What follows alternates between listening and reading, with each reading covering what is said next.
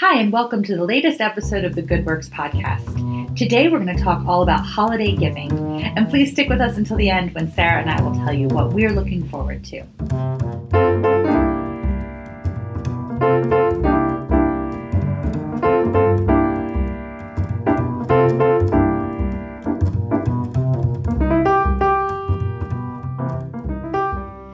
Hey, Sarah. Hey, Randy. So I think we've talked about this in the past in ways, but it's the holidays. Yes, it is. And we're hearing a lot in the media about this holiday giving season being a little bit tricky because there are delays in shipping and the supply chain is wonky. There's shipping containers falling off boats in the middle of the sea. Yeah. It's starting to feel like whatever can go wrong is going wrong. Yeah, for sure. So I know that one of the ways people talk about handling that is to shop local. Mm-hmm. And we've, I believe, even talked about that before on this podcast. Yep. But there is another way you can handle holiday giving without worrying about what's on a shipping container somewhere at the Port of Los Angeles. Right. And this happens to be one of our favorite gifts to give. Of course it is, because it includes philanthropy. And that is to give the gift of a donation to an organization. Right. So what we thought we might talk about today is some ways to do that are fun and personal and really help your gift recipient know how much you love them. Yeah. I think some of our listeners might be familiar with some of the national or international organizations that provide opportunities to give donations as holiday gifts. The one that comes to mind is Heifer International. Top of mind, yeah. Yeah. So for those of you not familiar with that organization, you can buy livestock, essentially, for families in other countries. So like goats and cows and things like that. So that's always really fun. And I actually have a funny story about a donor of the Community Foundation who we have a handful of donor advisors, and this particular donor had called me saying that he wanted to purchase several different animals from Heifer International and then give them as gifts, the donation card as a gift to his grandchildren. Mm-hmm. So he was like, well, I'd like 4 goats for Thomas and a pig for Samantha. And it was funny at the time, just kind of comical as I was making these grants, but it's a sweet, sweet thing to do. It really, for a gift. It really is. And they do a lovely job with their annual catalog that comes out. Yeah. And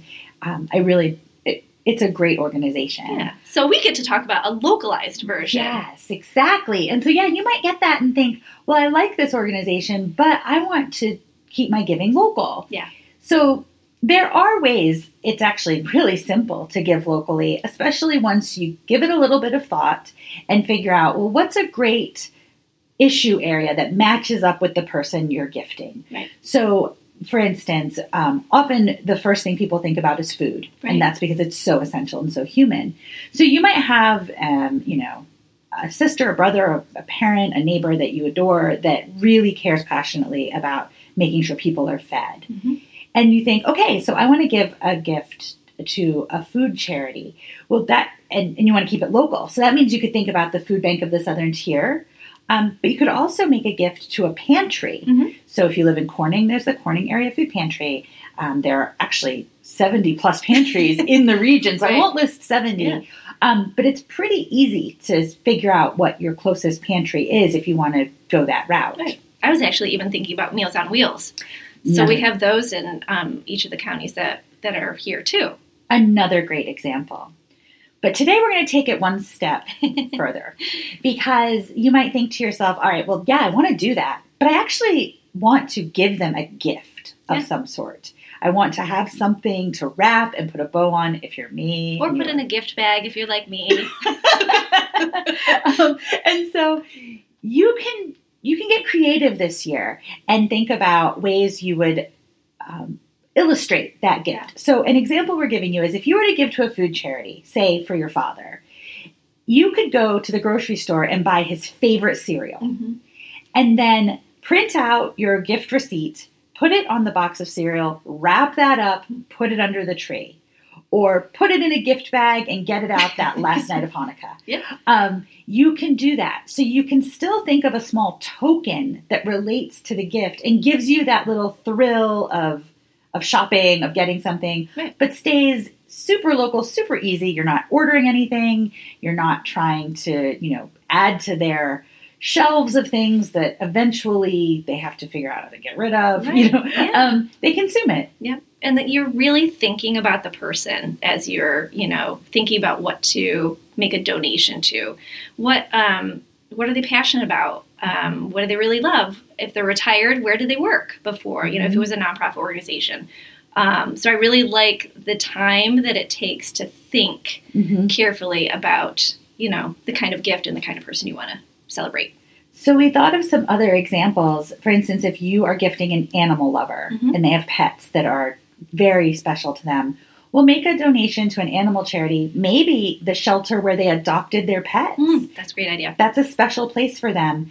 And then go buy a couple of treats. If they have dogs, think of what their favorite dog treats are. Again, you can wrap that up. Put it in a gift bag. Put it in a gift bag and add the information about the donation. Yeah. And so now you're still handing off something to them and you're still able to have that moment of gift exchange. Yeah. And another one that can be tough, and we were talking about, is it can be actually hard to buy a gift for a book lover, like an avid reader, because you don't know what they've already read. So instead of taking that risk, you could make a donation to their local library. And that's always appreciated. And there are libraries everywhere. So a quick Google search, you can figure out what library is near them, or if you live near them, a library you share. And then you could get crafty if you're feeling it and make a bookmark. Yeah. Make them a bookmark and close that. And this might be especially good for someone far away, so you can mail it and it doesn't even require extra postage. Right. Yeah. You pop it right in a card. And one trick that I saw that I learned along the way is turn a photo into a bookmark. Maybe a great photo of you with them, or a great photo that you took on a vacation that is sitting on your phone, and it's a beautiful scene and you wish you could do something with it. Get it printed out, turn it into a bookmark, and they can share that special view with you far, far away. I love that. And then we were talking about earlier, if the library happens to be close to the person you're giving a gift to, a lot of our local libraries have maker spaces now. So you could have a little fun as you're making the donation to the library and go into that maker space and make a bookmark or make something else that they happen to have. Precisely. So you can go experience the library firsthand while you make a little something, leave that donation, and then turn that into a gift. And we promise you those gifts and those moments will be filled with love and connection, and the gift recipient will feel all of that. I love that. Something else important in this conversation is that we all do need to keep our budgets in mind. And you might be hearing this and thinking, oh, but I can't afford a $500 donation to a charity. And the good news is every dollar helps.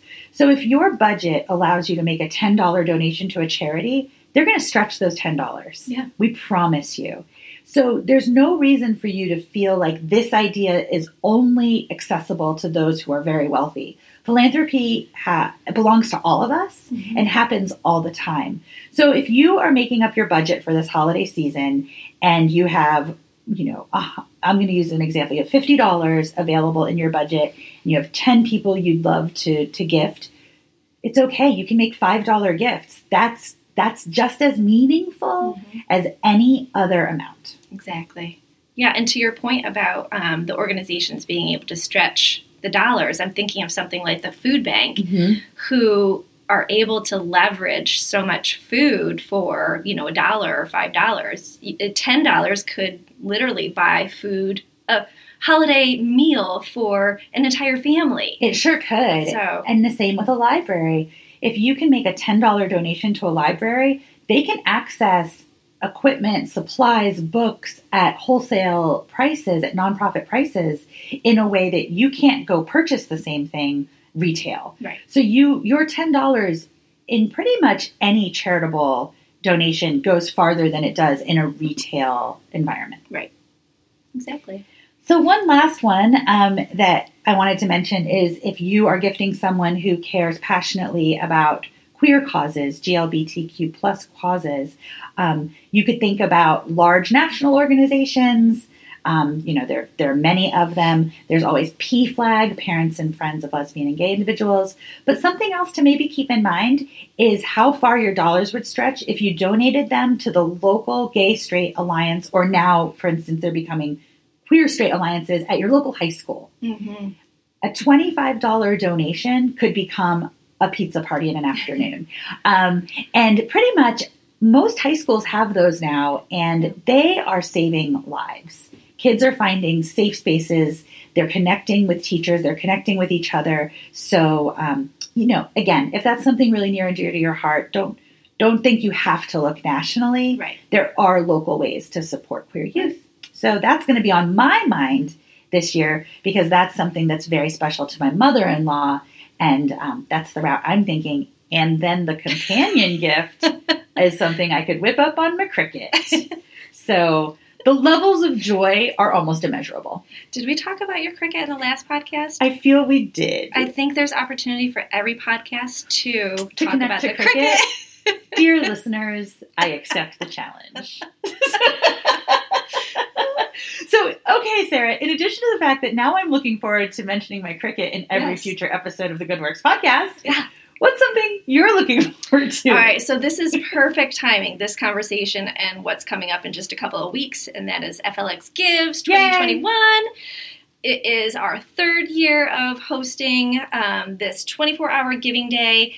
This year, it's a little different. It's going to be held on November 11th, starting at 6 p.m. and going overnight until November 12th at 6 p.m.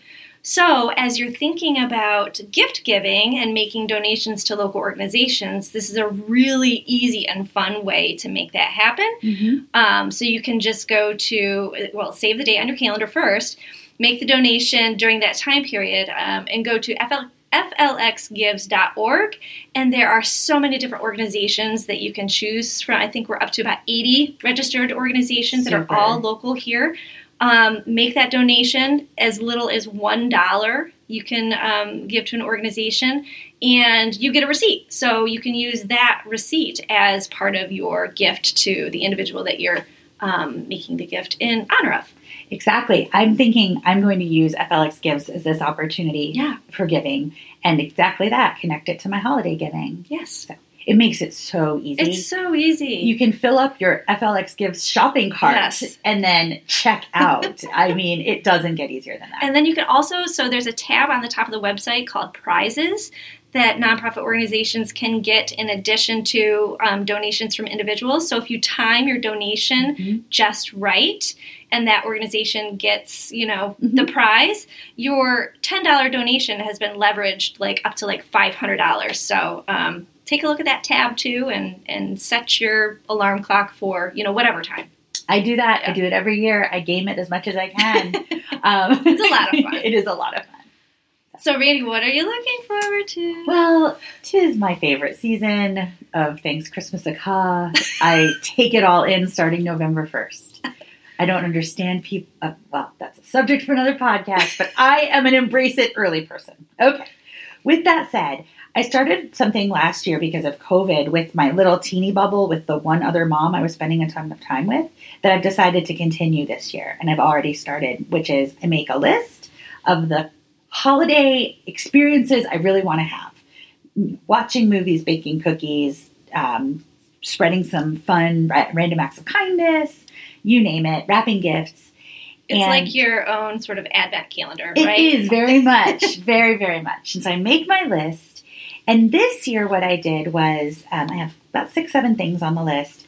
I reached out to that same mom, but then 3 other of my very best friends that she's actually not very close to, but knows a little bit. And I've asked the 4 of them if they'd like to be my holiday buddy team. And so once a week, starting in November all the way through December, we're going to do one of those things as a little group of people. They're inexpensive or free. They're the kinds of things that you sometimes look back and say, oh, I wish I had gotten to that. Mm-hmm. But by writing it down, and so we're kicking it off on November 6th with some Hallmark holiday movies at my house.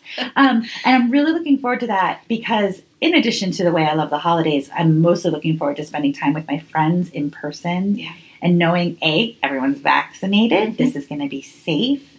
And we'll make the memories that are what I really like about the holidays. Yeah. So I'm looking forward to that, and I'm sharing that idea because you might have a text chain of people that you love. Maybe throw some ideas like that in it and help us slow down a little bit. Mm-hmm. The one thing I don't like about this time of year is when we feel overwhelmed.